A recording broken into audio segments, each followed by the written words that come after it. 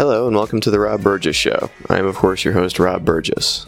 On this, our 98th episode, our guest is Tom LoBianco. Tom LoBianco is a White House reporter covering Vice President Mike Pence and the probes into President Donald Trump and Russia for the Associated Press. And now on to the show. Hi, I'm Tom LoBianco. I'm a reporter at the Associated Press, and I'm also writing a biography of Vice President Mike Pence, former governor of Indiana.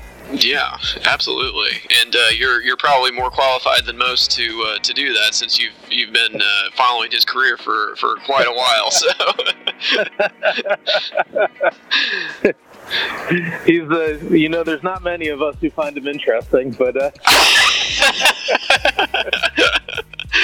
but that's kind of his brand, though, right? I mean, that's kind of the way he's carried himself through his career, is just kind of being the stiff-spined conservative warrior there. So I think it's kind of been his style to be that person. So yeah, totally. But, I think that's by design. Mm-hmm. Oh, and it appears to be a conscious decision on his part. For sure. Yeah. But you've had. I always thought it was interesting. You've had a lot of different jobs, and you've had a very varied career. And one thing I thought was interesting, kind of looking back over all your previous positions, there is that you worked as a research assistant for Michael Dukakis, which I thought was really interesting. What was that like? I did. Yes, actually, I'm sitting here talking with you from Union Station, right outside the Amtrak gates, and I used to study transportation. Okay. So I used to study trains, commuter rail. Okay.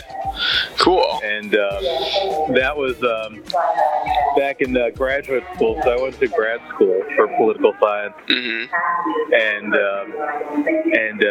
got my master's. Can you hear me all right with this? Yeah, absolutely. Oh, yeah, you're fine. Okay. You're fine. Good. Okay, good. So I went to graduate school for political science. I went to undergrad and got my bachelor's degree in journalism at the University of Maryland. And I sort of followed my old college girlfriend up north.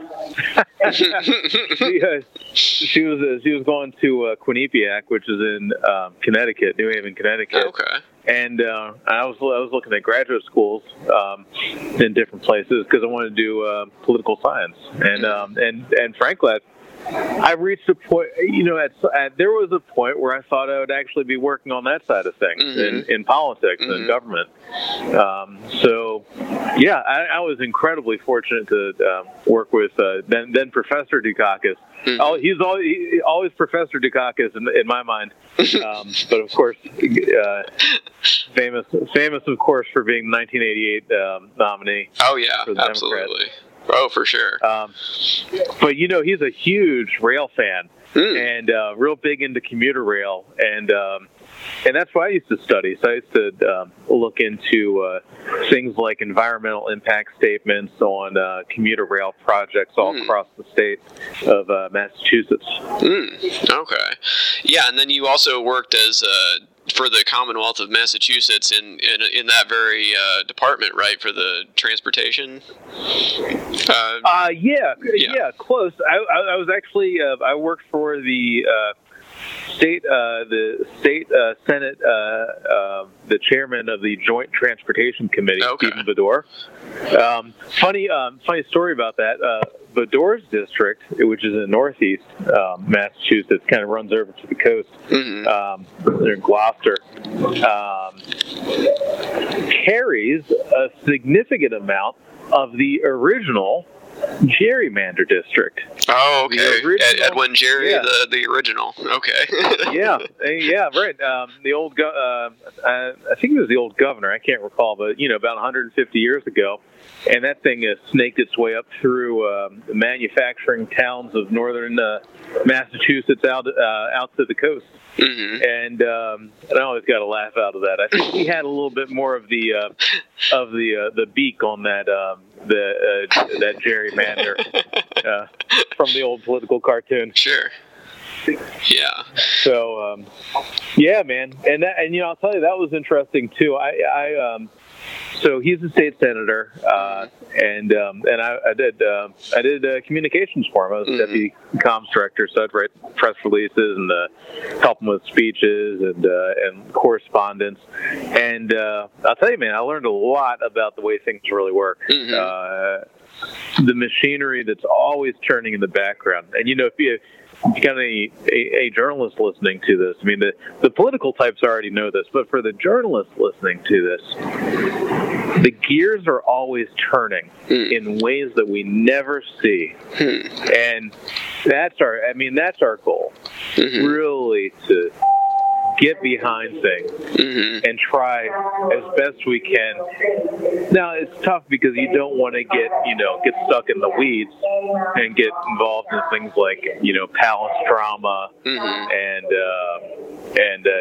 process.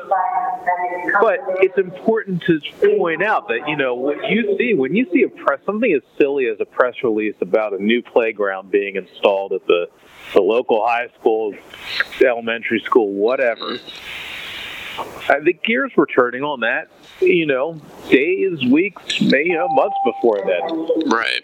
And you never know. Sometimes it might be a swap out. It might be a political trade. People collect chits. CHITS. Right. And then trade them. That's how politics works. Yeah, well, that's a great point, because my next question was what it was like to make that transition from working on the inside to kind of covering it from the outside. But it sounds like that you did get a pretty good perspective of even things we find mundane, like you were probably edited to an inch of their life, on the other end. So, well, for me, it was interesting. It was kind of a return to journalism because I'd covered Maryland a little bit during undergrad and worked at the student newspaper, the Diamondback, back in the day, and I did politics for a while. I volunteered on Deval Patrick's campaign. We all had to do that as members of the Bador team. That's just the way things are, and you have to do campaigning. It's intense, that's how things work. And it was a great experience. I learned a ton. But I also learned that I didn't really like controlling the flow of information to the public. I was kind of more of an anarchist in that regard, Absolutely.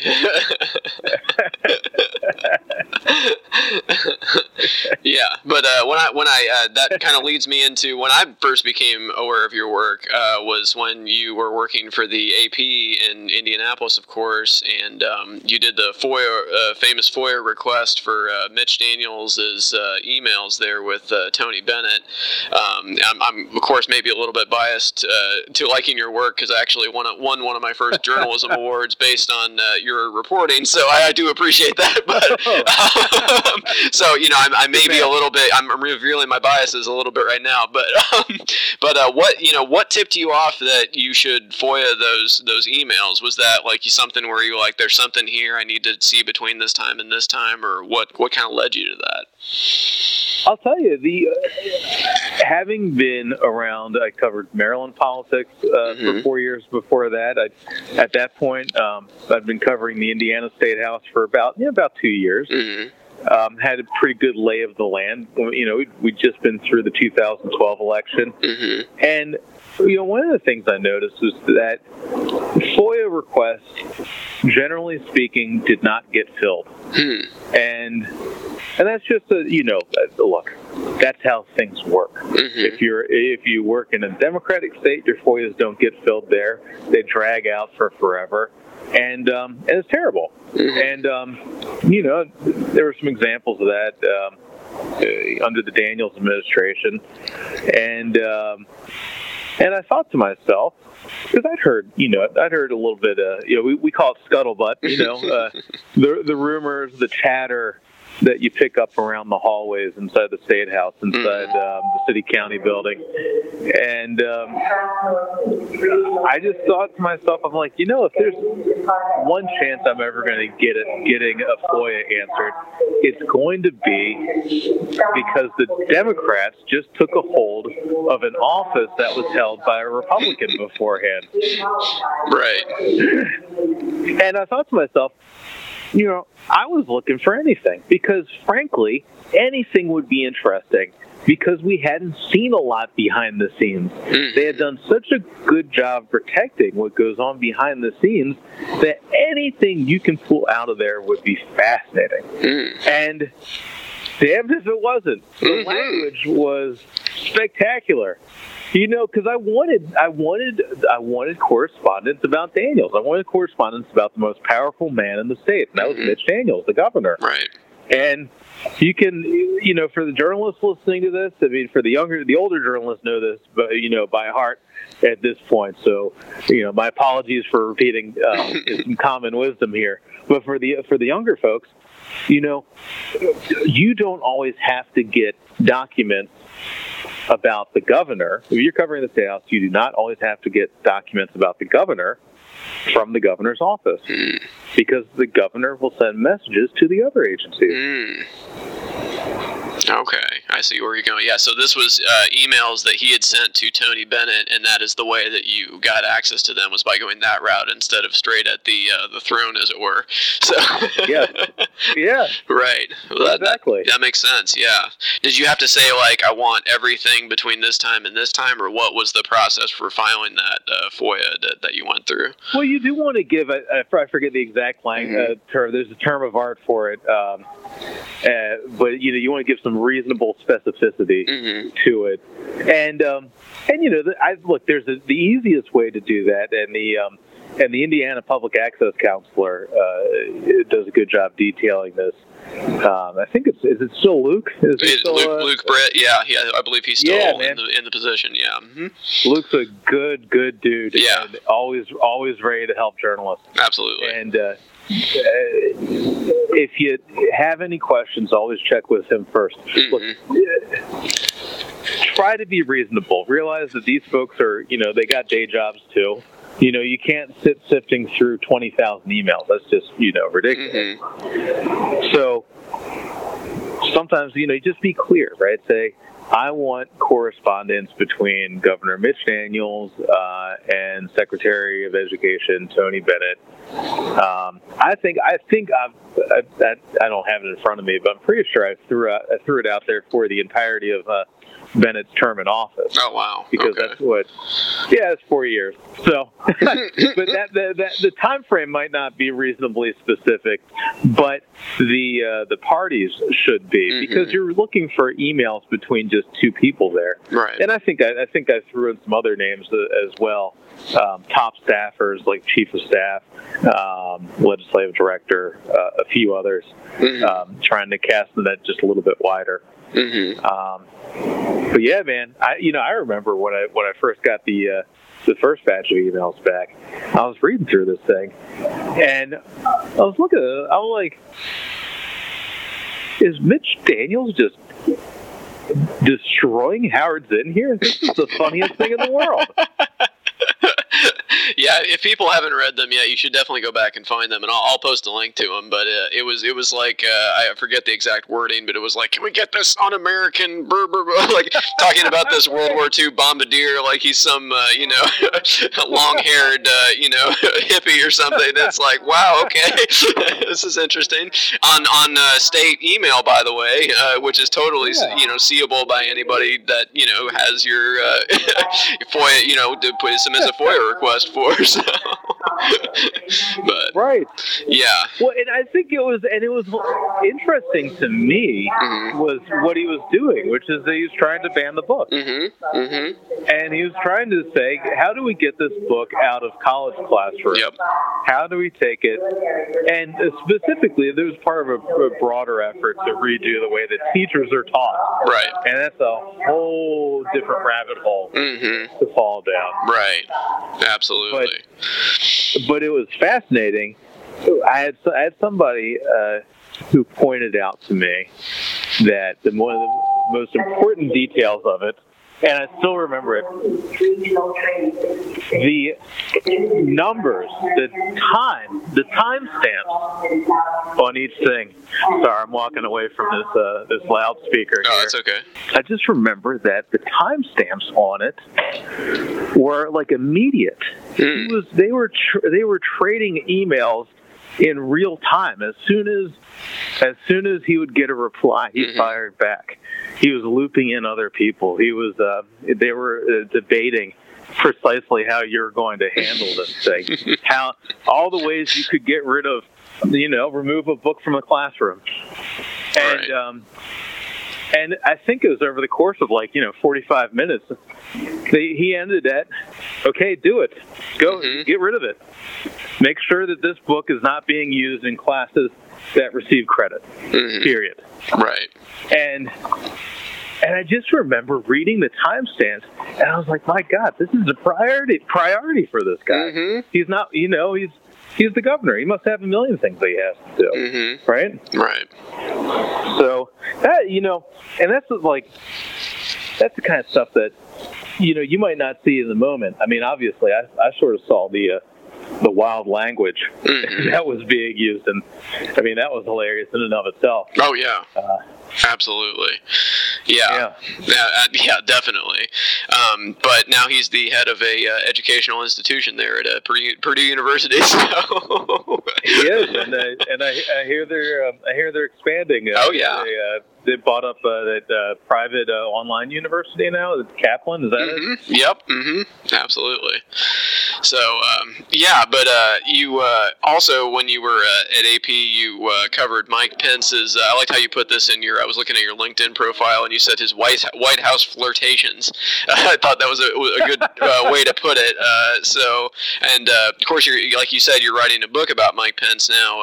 It was always pretty obvious, I think, to everyone who was paying attention in the state that his eyes were always kind of on that bigger prize from the beginning. I mean, that was pretty obvious to everyone, right? I mean, he always wanted that brass ring or whatever. So, well, I got to be honest with you. I was never quite sure what to make of it when I was covering him, because people would talk about that, and he was very polished and very scripted, and obviously an incredibly disciplined politician. He is.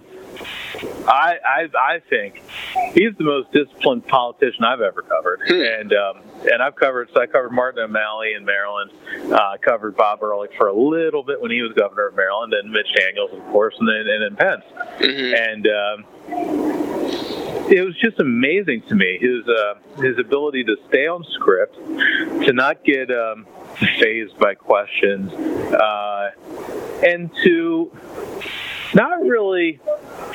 I wouldn't say he was ever nimble or agile in talking about areas, but he is always kind of on a single track, one track forward, which is the determined path. And I knew that people out here in Washington had talked about him a fair bit, trying to run for president, testing the idea in 2012, ahead of the 2012 primaries.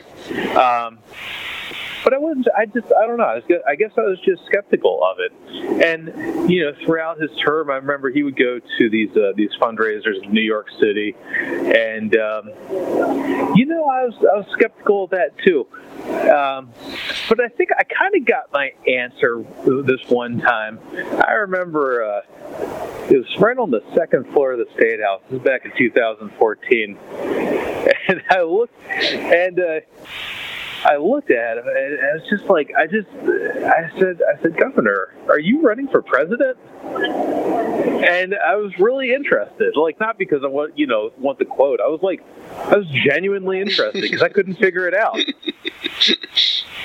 And he just kind of looked and smiled and started laughing, and then he gave the standard answer about the priority being the bringing jobs back to Indiana. Job one is bringing the jobs to Indiana, and this is the greatest, the most humbling experience of his life.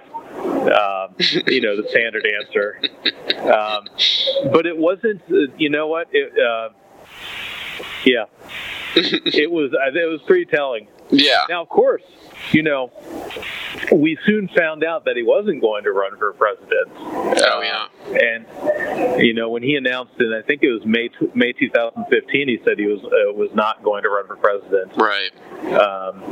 Which is, they kind of early to make that decision, but obviously the damage from RFRA had been so severe. Oh, absolutely. That they had some serious repair work that had to be done. Oh yeah, definitely. And then of course, after you worked there, you worked at the Indy Star, but then you went to CNN just fortuitously in time to start covering this last crazy election and covering the improbable rise of Donald Trump.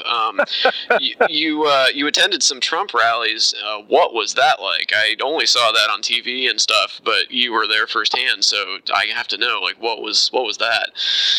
Oh, they're wild, man. They're wild. It's like, I'll tell you, the Trump rallies and the Sanders rallies both had. And this is remarkable to me. I was very fortunate to be able to go to both a couple times, and they just felt like rock concerts.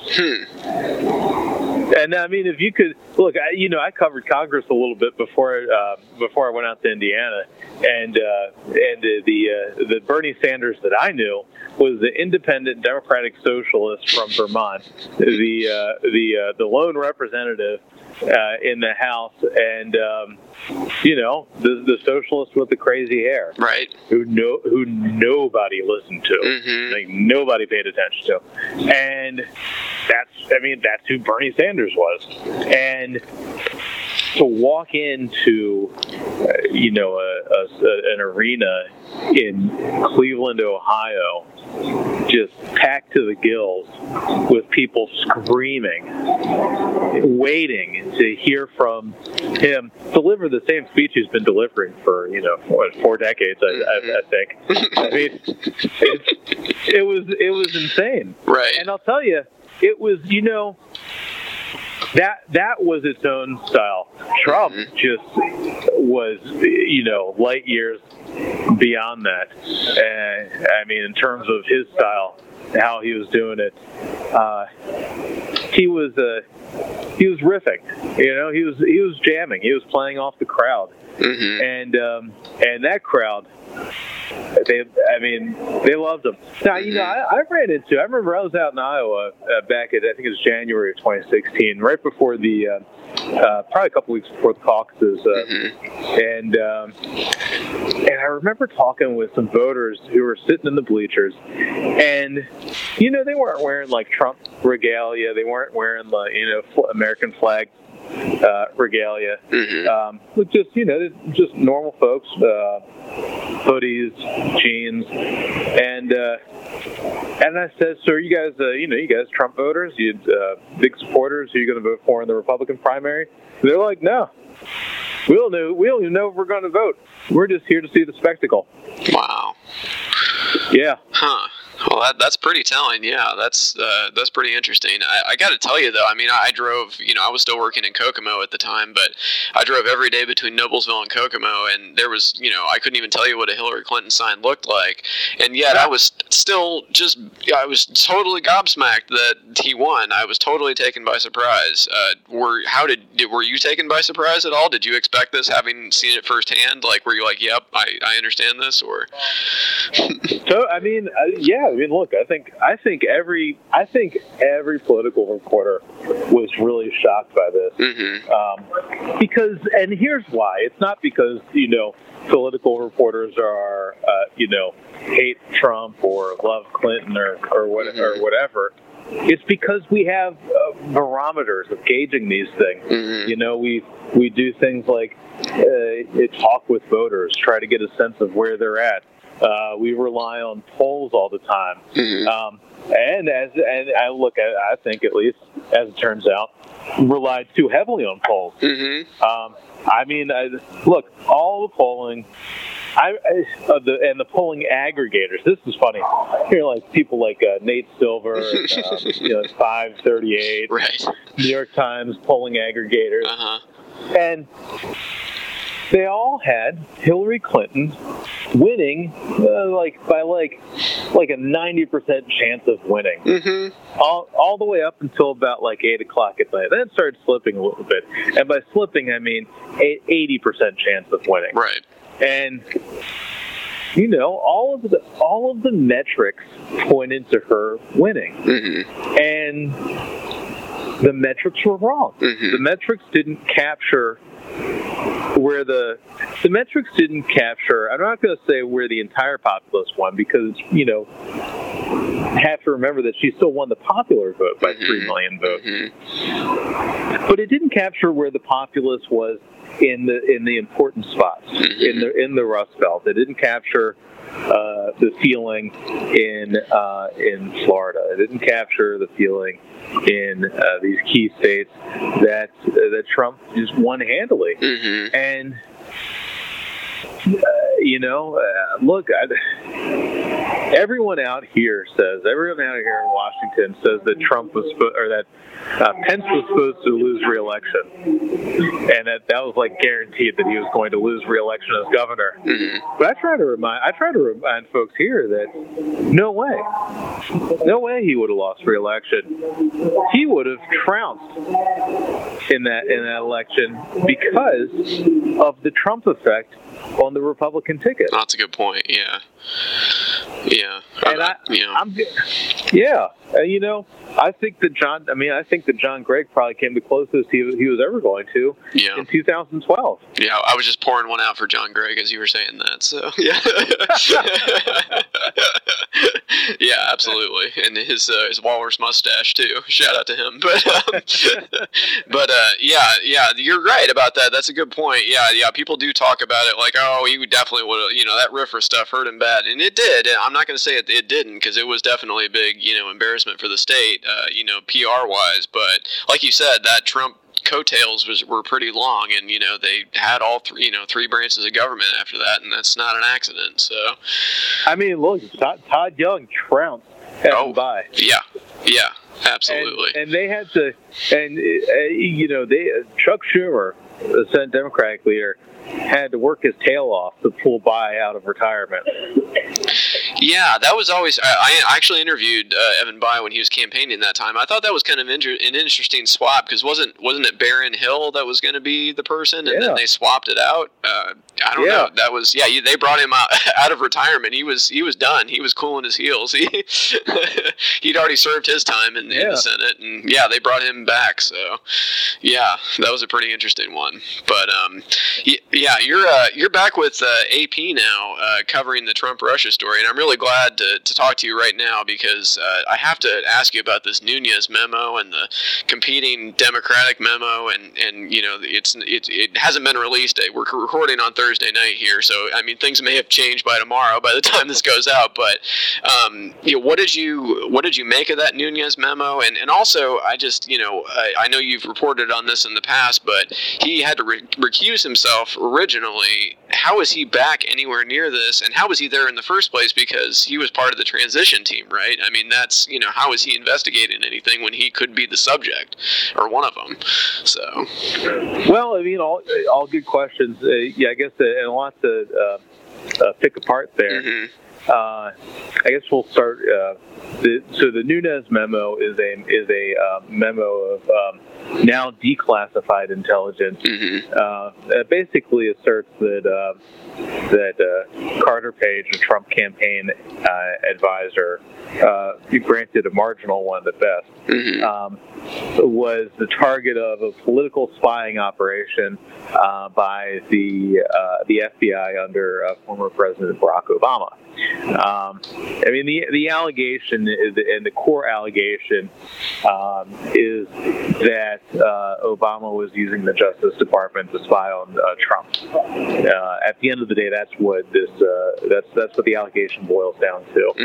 And And it really has its roots in the Trump wiretap tweet. Remember when he said, I guess it's about a year ago now, he sent out an allegation that saying that he had his quote wires tapped at Trump Tower.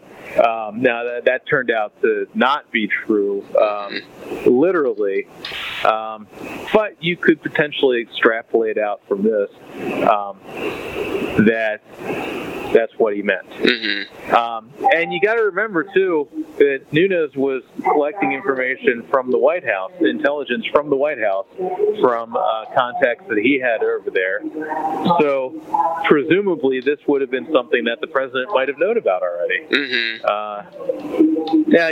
Maybe he didn't, but he clearly knew after Nunes went there to brief him on his findings. Right.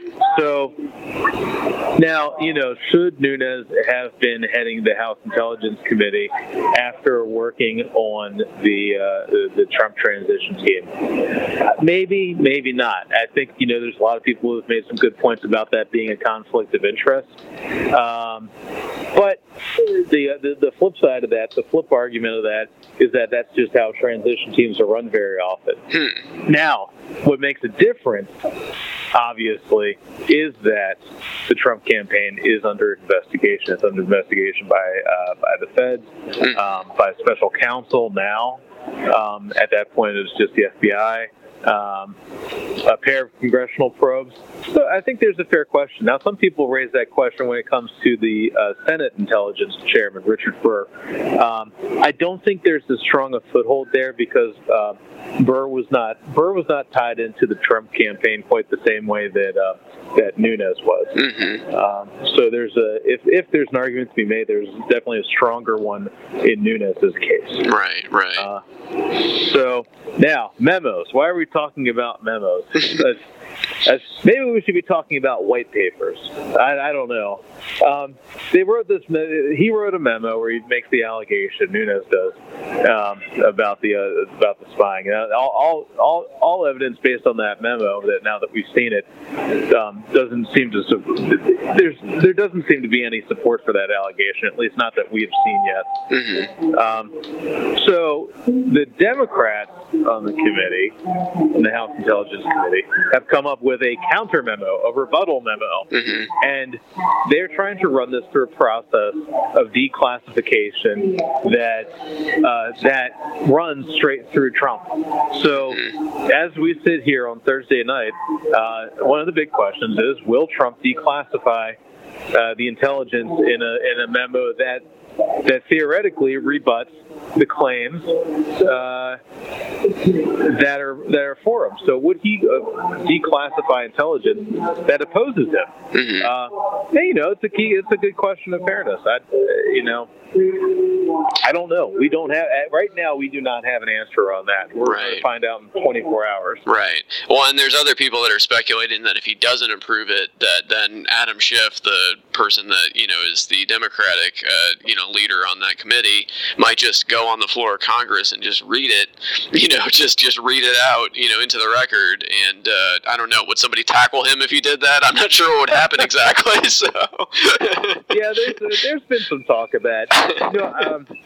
I asked Schiff that, or one of us asked Schiff that, I can't remember who, a couple of days ago, and he said he wouldn't do something like that. Okay. Now, that might have changed in the past couple of days. But look, this points to a very interesting dynamic which we've never seen before, which is this House committee, the House Intelligence Committee, which oversees the intelligence agencies, has the power not to declassify information, but to override classifications, which is to say they can release the information without fear of reprisal. They have that power. So if you or I get a hold of classified information and publish it on Twitter, that would be a felony. So, but there's a process for it. It's not like you can just go throwing it out there any way you want. That's the process that we're going through now with the memo. right? So you have to take a vote inside the committee on whether to release the information.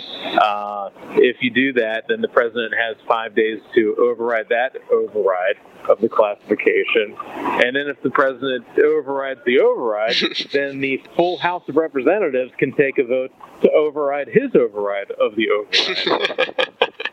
It's like a Russian nesting doll, to use a pun. But and if you want to get, then there's the nuclear option in all this, which is just read the thing on the floor of the House. Yep. Which you can do. You can read it into the record. That is an option. But it's considered a very aggressive one, and not one that most of these guys want to do.